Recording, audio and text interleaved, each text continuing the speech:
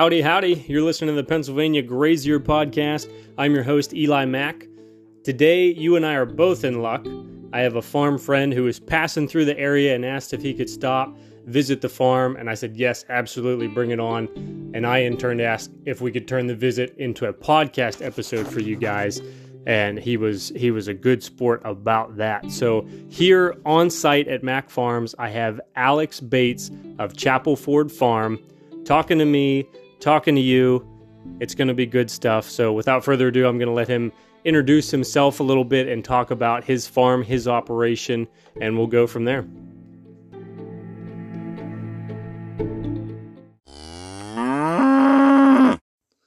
Hey guys, Alex Bates from Chapel Ford Farm down in Gettysburg, Pennsylvania. So I'm doing some pasture-raised chickens and turkeys with daily moves, and then some Tetzell sheep, registered breeding stock, and lambs, grass-fed lambs, and I move them every 3 to 4 days, and looking at expanding to some pigs in the future, but mainly a pasture-based, grass-fed operation, really focusing on lambs and intensive management.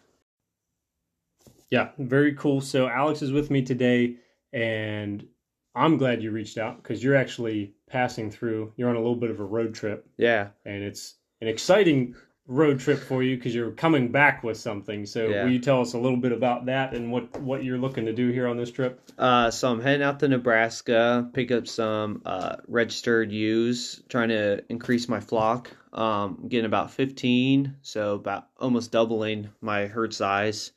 So I'm really excited about that. Yeah. Making a few stops, obviously Eli Mack Farms here, and then visiting Greg Gunthorpe at Gunthorpe Farms on the way. So hopefully we'll be back home by Friday with a trailer full of ewes. Yeah, that's so cool. I'm glad you reached out to me because we've been wanting to connect for a little while, both being Pennsylvania farms. Are you going to be posting stuff of this trip as you go? Yeah. So I'll be making a post every time I visit somebody and kind of wrapping it up and how it went. So super excited to share what I learned on the farms I visited and the trip. So. And Instagram would be Chapel Ford Farm. Yeah. Is where people can find you. Instagram, Chapel Ford Farm. Facebook's Chapel Ford Farm. And I got a little website where you can see more information about like my about me and what the farm's about. But definitely Instagram, Facebook's the main social media. Nope, very cool. I'm excited to follow along as you make the road trip and bring back some more members for your farm. Yeah. That'll be exciting. So probably the first time that I saw you guys or contacted you guys was, I think I was dabbling in my Regentsylvania page on Instagram, which is, if you don't know what that is, it's like regenerative ag in Pennsylvania, just trying to connect and network with other farmers, other producers, other consumers, just help close the gap for regenerative ag in Pennsylvania. And you guys posted a picture of Tony's Butcher Block that your chickens were available at Tony's. And Tony's is in Berkeley Springs, which is one of my favorite places to drive through. If I would go on a day trip or a weekend, that's probably where I'd go because it's close enough. It's scenic. It's got the mountains right there. So I recognized Tony's right away, and I'm like, I know right where that is. I got to reach out to these guys. And that's probably the first contact we had back and forth. So really cool that you're selling in Berkeley Springs. I'm really stoked for you there. Would you tell us a little bit about getting in the game as far as selling to a restaurant or selling more wholesale? How does that play out? Are there any bumps in the road? Are there any obstacles that were hard to get over, or has it been a little bit easier than you anticipated? So my philosophy is I usually wait for, like, I follow chefs and restaurants on Instagram, Facebook, like their posts, make my name, make it so they see me often. But 90% of the time I will not reach out to any chefs or anything and let them come to me. So then I'm not fighting against who they're already buying or trying to change their mind. It's a little easier. My biggest thing though that I've learned is knowing exactly what they want. Like for chicken, knowing whether they want a 3 pound bird, whole chicken, or 5 pounds makes a big difference, especially when they're reselling it. For example, Tony's Butcher Block, they want a 3 pound chicken pretty consistently, and because they're reselling it and they don't want that huge price tag for them to resell like a $25 chicken. They don't really want to. They want to avoid that. Keep it below $20. So that's my biggest thing. But definitely don't know your capacity and how much you can raise, and don't thin yourself out to where you're shorting people every week. Sure. So I've heard that's a big thing when you're trying to sell like that, is consistency of both inventory or availability. Yeah. Be consistent, but then also the product itself. Yeah. Be consistent. Yeah. You know, so somebody like Tony's, they're saying, "Hey, I want a 3 pound bird." Okay, we got to try to hit the mark. You know, we got to try to tailor. Yeah, and they understand. You know, I'm not raising them inside; they're outside, so there's some leeway there, and you can be. It's not so strict where it's like 3 pounds every single bird. You know, some are 3.25, 3.5. So it's not that big of a deal, but definitely, you know, let them understand that you can't raise the birds year round. So in the winter, they're not going to be fresh; they'll be frozen. And you just got to be open about it and like let them talk about your operation, let them know how it runs and what changes based on the season. Yeah, right. Nope, I think that's smart. Communicate that stuff up front, make sure everybody's on the same page, and then do a little bit of storytelling with your farm. Like, especially nowadays, people want to know the whys and the hows behind what you're doing. Yeah, definitely. So definitely, I think kind of sell yourself on that point, telling the story of your farm. Very cool. And then you guys do some online sales as well, right? Yeah, so do some online sales where you can buy online and you can pick up at the farmers market we're at in Gettysburg, the Adams County's farmers market, kind of as a pre-order thing, and you can pick up on farm on the weekends. And we're planning on opening a farm store in the near future with Awesome. self-serve. Just waiting on some county paperwork and government forms and stuff. So, but yeah, the online sales has been really good for us. The invoicing for wholesale, there's private wholesale prices on there that restaurants and stores can see. So I've really enjoyed the online aspect. I use Barn to Door, and they manage all that and manage the website. So the hardest thing about it's just it's time consuming getting it up and running, putting all your products in, prices, pictures. So that's the biggest thing. But when it's up there, it's 24/7 employee. Yeah. So very cool. Very cool. That's something I haven't dabbled in yet, is anything online. And you guys know I'm not an online kind of person, so it is a struggle, and I'm working to get there. So I'm always eager to talk to folks who are doing it and they are selling online, and hear just kind of how easy or hard it may be for them. So that's good to know. Good to know. Another thing I wanted to ask you about is a few weeks back I saw you had mentioned there was a film crew that had been at your farm and they're doing a larger project. And I think they were wrapping it up, but they were bouncing around to farms, right? Yeah.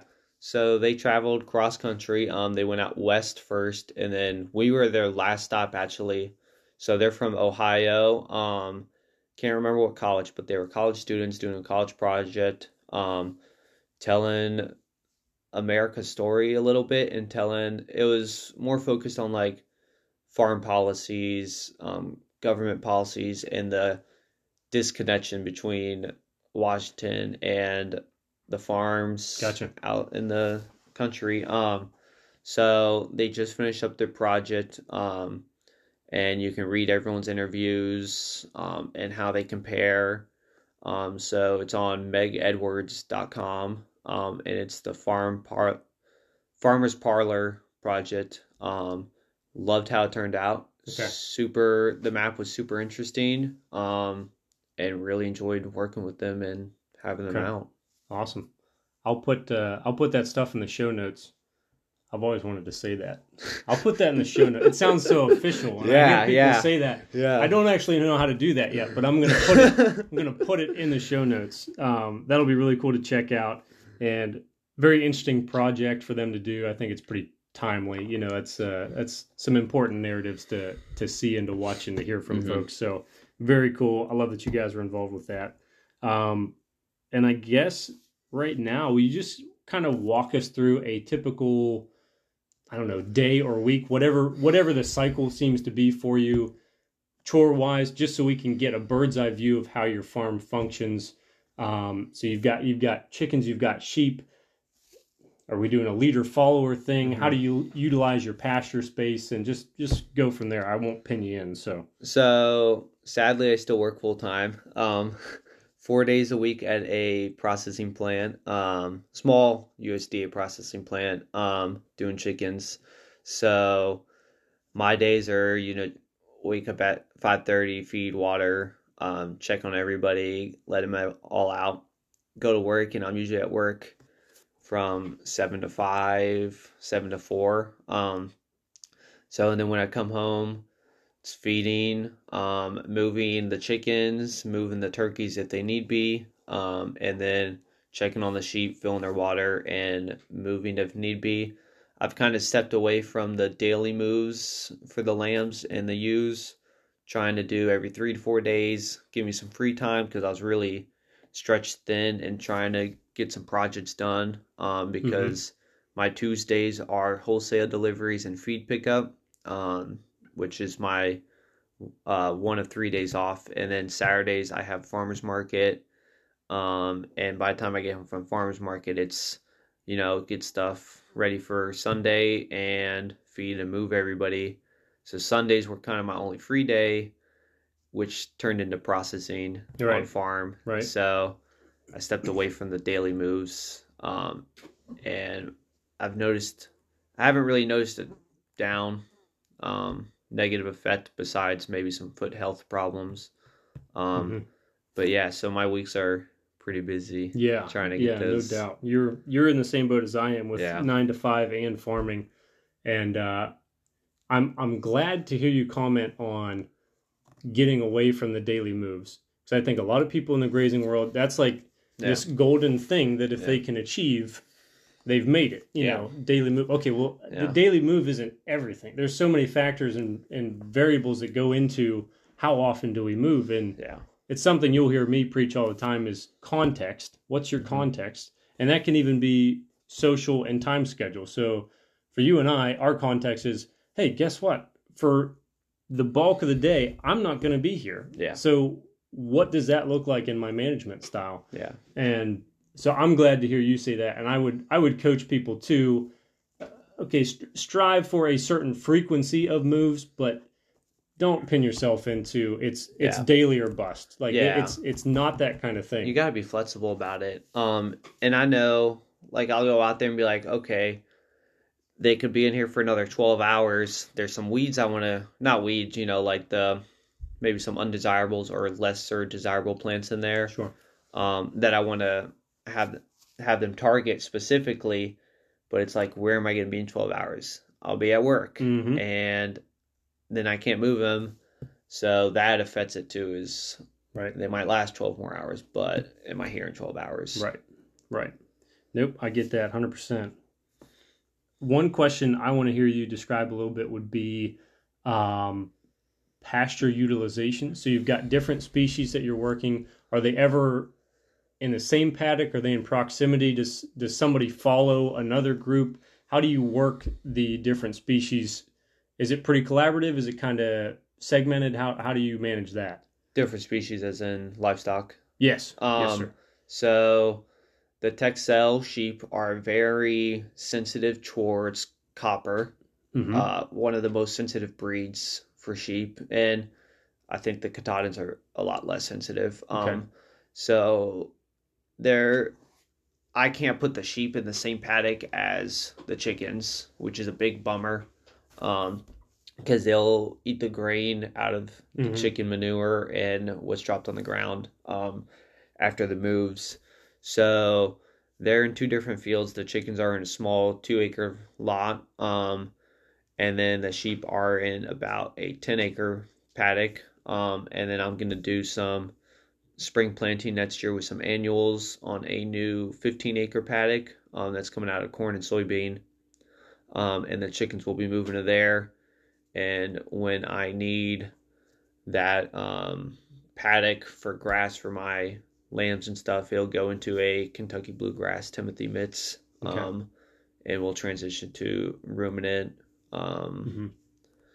grazing. So So you brought this up, and I have two questions on top of my head right now. mhm. So you're talking about transitioning a portion from a cropping system of corn and soybean into annuals. Yes, With your decision to go to annuals right off the bat, because I hear a lot about Gabe Brown doing annual stuff, yeah, and kind of the thought process there is a lot of times annuals are the more natural way to progress from reclaiming something and yeah, maybe moving more towards perennial. yeah, But a lot of times in nature, we don't see things jump right from bare ground or depleted soil to boom, the perennial stand we want to see. yeah. There's always this transition of annual. Is that kind of the thought process, or what's your decision on going for the annuals? So so originally I was going to plant perennials this spring, give it 3 years to let the roots settle in.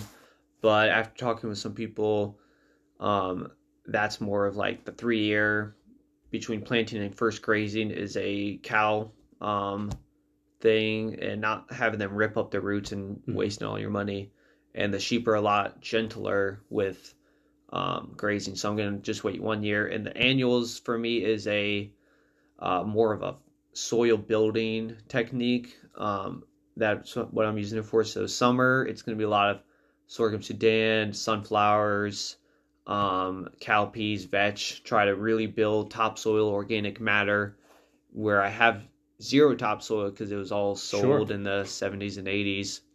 And then in the fall, winter, it's going to be a lot of, I have this brassica mix, which is 7 different kinds of brassicas. And so a lot of like turnips, beets, and that's going to really try to break up compaction, improve water retention, and allow more aeration in highly compacted soils.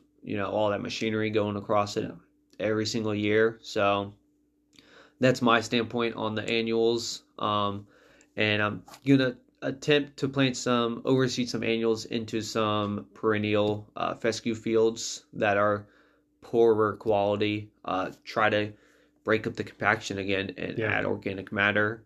And I've heard some people say the shade from the annuals theoretically gets rid of your summer slump because the grasses are shaded and are below 85 degrees. Gotcha.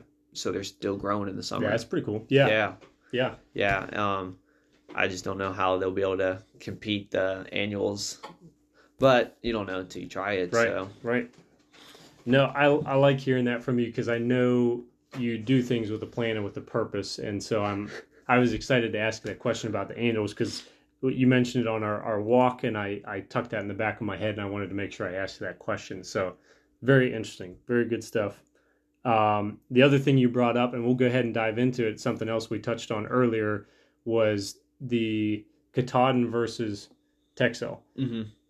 Give me, because I have Katahdins. Yeah. I don't claim to be a sheep guy. Yeah. Okay. I'm more of the cattle guy. I brought sheep on for the more diverse impact on the landscape. So I am very much willing to take some notes and learn some things from sheep people because I'm not a sheep person by default. So what's your thought process on the breeds there, some of the differences? Because I do hear a lot of people, when they want to go hair sheep, there's a lot of talk about Katahdins. Yeah. And I would say, at least from what I've seen, maybe not quite as much Texel. Yeah. Would you agree with that? Oh, yeah, definitely. Okay. Like, people are scare away from the wool sheep when they're going pasture, grass-fed. And I don't think there's a reason to scare away from them. It's just management. And I just want to say, I am not a sheep person. I've worked on cow-calf farm, 300 plus head. So my passion really and experience is in cattle, and sheep are very new to me. But I did a lot of research choosing a breed, and I'm very carcass focused on the sheep and lambs, and get them big, and really the flavor changes between breeds as well. So that was a big thing. Texels are more rare, but they're they're highly used in Europe, where they're from. So they're very popular over there. So there's a lot of information, carcass data out there on them, which is very nice. My big thing between the Tetzels and the Katahdins, or hair sheep, I guess, the Katahdins are way more popular, easier to find. They're cheaper usually because they are easier. But that they are more popular, I feel like there might be some, not good breeders out there that you might buy from, it's easier to not buy from good breeders, or get a quality flock. They grow a lot slower. You're looking at 9 months versus 6 months. And I've seen some Tetzels hit 100 pounds in 3 months, like on full grass-based, no grain. That's incredible. It really is. So, but there's more management. You got to shear him. If you don't shear him, or if you shear him too early, and this year with all the wet, you can get fly strike in their wool. I had one lamb with fly strike. She's healed really well. Oh, good. So I'm really happy about that. And she's actually Katahdin Tetzel Cross. Okay. And she's my test lamb. And I was like, I can't lose this lamb because I need a baseline. Yeah. Well, I haven't had to deworm her once the whole year, or clip her feet. So really happy about her. You would say that's from the Katahdin side of things? Oh yeah, definitely. Definitely from the Katahdins, because the Tetzels, they're more parasite resistant than most wool breeds. And there's a lot of research at West Virginia University on that. But they're not resistant like Katahdins or St. Croix, where it's like you never deworm the things ever. Right. So, yeah, and it's really a carcass standpoint for me, honestly. Now, do I pull more lambs? I think I pulled like 50% of my lambs this year. Is that right? 50%? Yeah. It's a lot, because they're so wide in the front. Right. And you can breed that out and try to make it a little easier. But, I sell a lot of like lamb sausage, and I need those wide shoulders and legs for the trim for the sausage. So it's hard to decide what I want. And I lamb in a barn, because I lamb in March, February. So I'm right there anyways. And we're slow at work, so I can leave, check on my lambs middle of the day, see if anyone's coming in heat. So I'm making it work. Yeah, that's cool. Those are good thoughts. Thanks for sharing on that. Again, I don't claim to be a sheep person, and so I'm always happy to hear some notes from other folks. Are there any sheep struggles or successes that you've found along the way? So I had a late lamb. So I bought a second group of ewes, and one of them was pregnant, was expectant. So he was born in April. Never got around to castrating him. And that's my lesson learned on castrating lambs, honestly, because he's a little, how do I put it? Frustrating, honestly, going through fences and, teaching everyone else. So, yeah, definitely castrating my lambs is a big one. And the sheep it's a lot different than cattle, more intensive. You got the foot rot problems, the worms, the parasites, the wool. So I wasn't expecting to be so intensive on the management side, but it is. But I like the sheep. Like them more than I thought I would. Everyone I've worked with, when I worked at cattle farms, they're all like, I hate sheep. I'm never dealing with the sheep. And I was like, okay, here I am though with limited acreage, and sheep were a easy way to get in to ruminant farming or red meat, besides the pigs. So here I am with ewes, and I like it. Yeah. And there's something to be said for how many animal units you can carry on a piece of land. Like there's definitely a profitability to size of animal. You know, how many bodies you can put on the ground every year.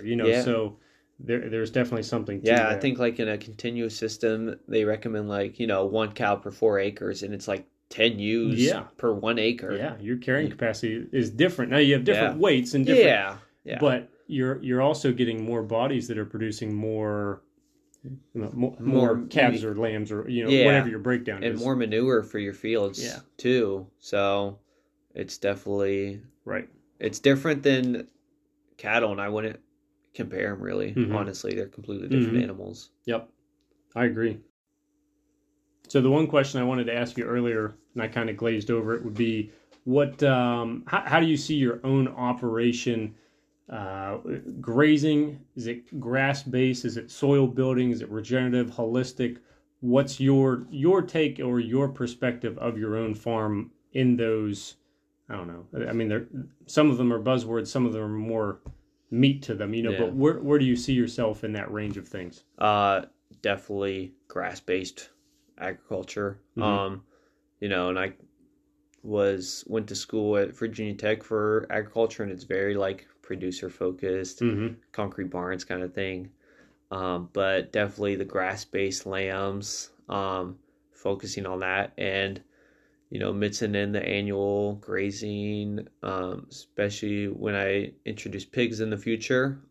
Very annual pasture based, focused for them. Not many people doing that for pigs. It's kind of forested, one spot, mud pools and stuff. So definitely grass-based grazing.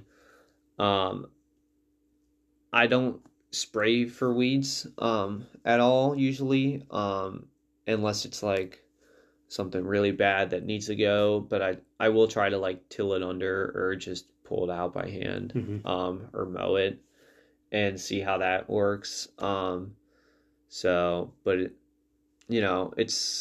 it can be tricky sometimes, trying to manage especially like the synthetic fertilizers and stuff that work so well that you can't even like, you know what I mean? Like, you can spread chicken manure, chicken litter, but it's like, I try to avoid it unless it really needs it. Right. Yep. I'm in a weird space being like coming from commercial, going to pasture based, and I go to the farmers market a lot, and people are, and people are always like, oh, I hate how those factory farms are, and it's like, but I came from those, and I know people care, and I care for the farmers that are working there, and there's a need for cheap meat, especially in lower income areas, but it's like, I like the bigger farms, and I think the people raising them 90% of the time are good guys. Sure. It's like the companies like Smithfield that I don't care for Purdue Tyson. The backers behind it. Yeah, the Packers and so I'm in a weird space. I get it. Yep. You've seen both sides, which is good. A lot of people jump in on the topic and they haven't seen both sides. They don't know both sides, but that's really interesting.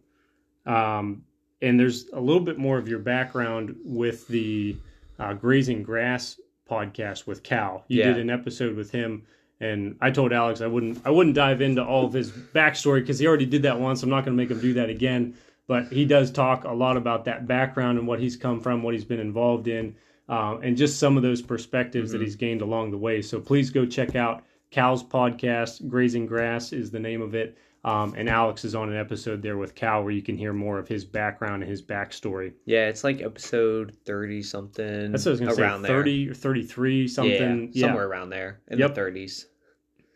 So I'll kind of wrap this up here because we got to get you on the road. You've got a lot of ground to cover today. Toledo's the goal for today? Yeah, Toledo's the goal. And tomorrow is Greg Gunthorpe in the morning. Yeah. And be sure to follow on Instagram for that because that's going to be... Greg's kind of an idol to me, and I really hope to learn a lot there.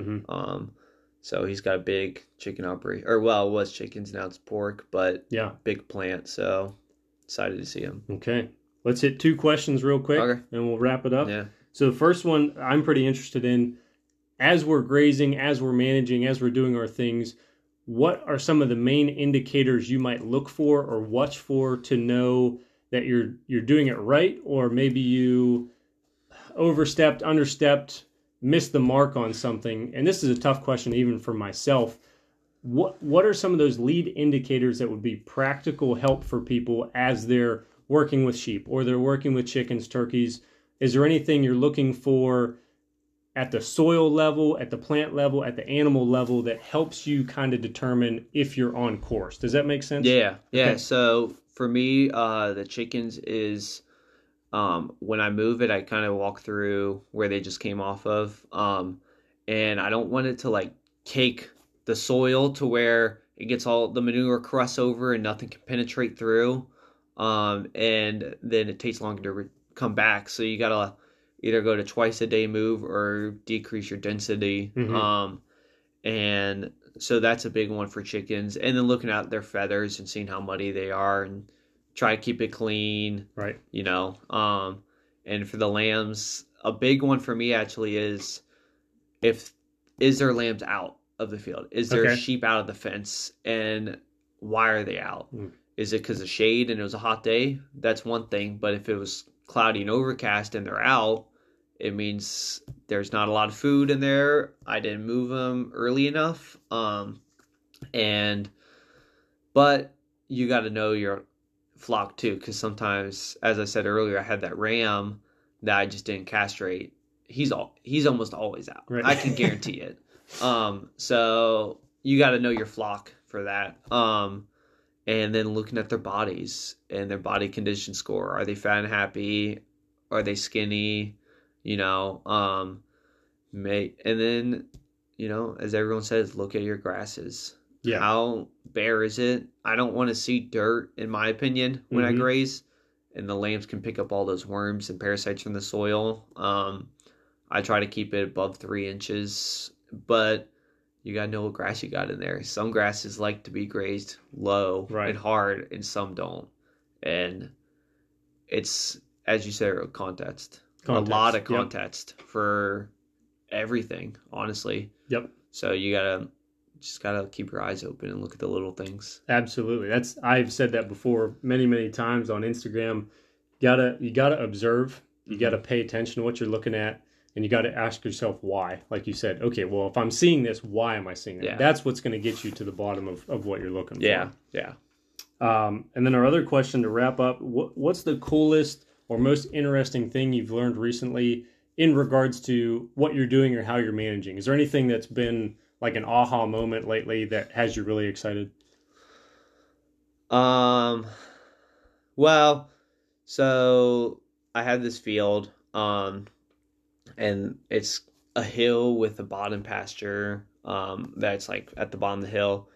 And watching it grow through the year and seeing those little microbiomes or little micro ecosystems has been like super fascinating to me, and seeing how the bottom grows and gets all the nutrients from the top of the hill, and seeing the bottom just like grow crazy. And I'm on my third grazing at the bottom of the hill, and I've yet to graze the top of the hill a second time.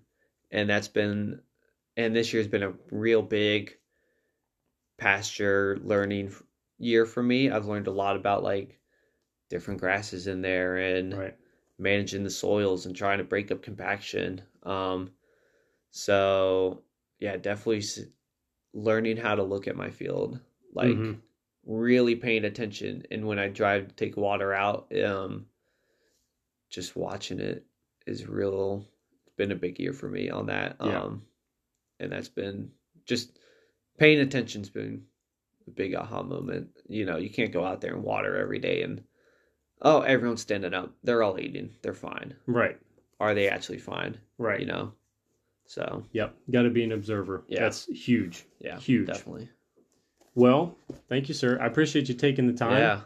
Yeah. Well, I'm glad that we finally got to connect in person. Yeah. Next time I'll have to make the trip out to you and we can do it all over again. Yeah, definitely. But for now, we'll go ahead and wrap up and let's get you on the road. You got to go get those sheep. Yeah. So I'm super excited. See how they look, and I've really enjoyed working with the lady I'm buying them from. She's answered all my 100 questions. So yeah, that's good. It's good to have good people when you're working with them. So awesome. Well, thanks, man. Thank you guys for listening. Until next time, we're just going to sign off for now, and I'll throw some of the show notes together for you. But thanks for listening to the Pennsylvania Grazier Podcast. I've got an inside connection that I want to pass on to you guys with this episode. Alex was talking about keeping up with the website and selling online. That requires him to upload pictures and keep prices current and all that kind of stuff. The website is a huge asset for him, but there is some maintenance there to that side of things. And as farmers, it's often more than just a full-time job. It feels like there aren't enough hours in the day for us to keep up with everything. And a lot of us find those organizational or admin tasks kind of falling by the wayside, or we delegate them to somebody else, maybe a family member, and they're not quite up to the task the way that we would like to see it done. Well, I know somebody, and I want to introduce you guys to her. Her name's Brandy, and she is the Worker Bee virtual assistant, and she specializes in services for farmers. So whether you want to improve client communication or social media presence or keep up with the website, Brandy's your girl. She can help you. Brandy provides professional admin support that is basically customized for your specific farm. So reach out to Brandy, discuss some ways that she can help take those tasks off your plate and do them at a top-notch level for you. All right. So Brandy is going to offer a free hour to any of you listeners. If you contact her, discuss some of these things, she's happy to listen, happy to give you some feedback and to let you know how she can help you. So go check out www.theworkerbee, that's the letter B, .biz. So www.theworkerbee.biz, B-I-Z. I'll put that link in the show description notes as well. And just mention the Pennsylvania Grazier Podcast, and Brandy will hook you up. I happen to know Brandy personally from way back, and she's terrific. And actually, after the fact here with this episode, I found out that Alex also uses Brandy to keep up with some of the stuff going on in his business. So check out the Worker Bee. She's there for you. She's in your corner. She wants to help you and your farm succeed. The Worker Bee virtual assistant, www.theworkerbee.biz. There you have it, guys. I hope you enjoyed our time with Alex today from Chapel Ford Farm. Be sure to hop over to the social media, the website, give him a like, give him a follow, give him a meat order. Just get with him and partner with what they're doing at Chapel Ford Farm. Just some thoughts to ruminate on post-episode. He did make it to Toledo, by the way. He made it. He's safe. He's good for the night. But just some thoughts that are kind of still lingering and some questions I threw back at Alex as we're talking throughout the evening here. One of them was, how did they come up with the farm name? And he said that there's actually a Ford site on farm that was called Chapel Ford that was used by Civil War soldiers at the time and during battle. So the name is appropriate. It's historical. It fits the farm. It's very unique to the farm. And man, that's really cool. Something to be proud of. Chapel Ford Farm, awesome. Second thought, I asked him if I could expand on a topic that we just touched the surface of. We were saying that Alex knows both sides of the larger industrial farm business, and now for himself has gone in the direction of a grass-based system. And we touched briefly on those farmers that are doing the industrial side and the need for cheap food. And I asked him if I could expand on that and not pick on him in any way. He and I both acknowledged the need and the importance of quality food over cheap food, and otherwise he wouldn't be doing what he's doing. You know, he obviously cares about what kind of nutrition his animals have, and therefore what kind of nutrition his customers have. We even had a good discussion about minerals, you know, what minerals he deems acceptable for his livestock and what minerals are not acceptable. So Alex is doing everything he needs to do quality-wise, health-wise. I just asked if I could expand on the thought. So we made the comment that there's always going to be a need for cheap food, and there's going to be people who need cheap food. But I would just challenge that thought and challenge that paradigm for us and for you guys to just think on that for a second. And I think the question, and I've heard this elsewhere, so I can't take credit for it, is not, why is this food or this farm or this meat so expensive? Our question should be, well, why is all the other stuff so cheap? And I understand that not everybody can afford custom farm, grass raised, grass finished prices all the time. But we need to draw a line somewhere for ourselves or for our families and prioritize a little bit. And I do believe that you are what you eat. And there is a quality tier of food. Long ago, we accepted this notion that you get what you pay for, and we applied it to every single thing in our life in our country except for food. Like, people still think and acknowledge that the McDonald's chicken is just as good as the chicken that Alex is putting out there. And I'm here to tell you that's not the case. You're getting two very different animals raised very differently with different nutrient density. It's a totally different animal at that point. Okay, so you get what you pay for, and that includes food. So the price model that we see here, you are paying for quality. And maybe that's a little bit out of reach for some folks, but yet most of those folks have a smartphone. We've got Dish Network. And I'm not throwing stones at anybody. We all have our own stuff and our own priorities that we make for ourselves. But the point being, your health is in your hands as far as the food that you choose. Yes, there's cheap food out there. Yes, there are people that are not as well off to afford some of those products, but we do choose for ourselves what we prioritize. And so I would challenge you guys, for the sake of your health, for the health of your local farms, local businesses, support those guys. And in doing so, you're going to be supporting yourself, your personal health, as well as the health of your family. So maybe the food's a little bit more expensive, but you're getting a lot more out of it. Trust me. And I'm going to have some folks on the show here that know nutrition and food way more than I do. I have two young ladies in mind that are particularly sharp, and they're educated and they have personal experiences with those subjects. And I'm going to let them talk about it because they know 100 times more than I do. So just thoughts to ponder. There's cheap food. There's quality food. You choose for yourself what you prioritize and how you go about obtaining one or the other as food for you and your family. So those are just thoughts to ruminate on. And with that, I'm going to sign off on this episode. Thank you guys so much for listening to the Pennsylvania Grazier podcast.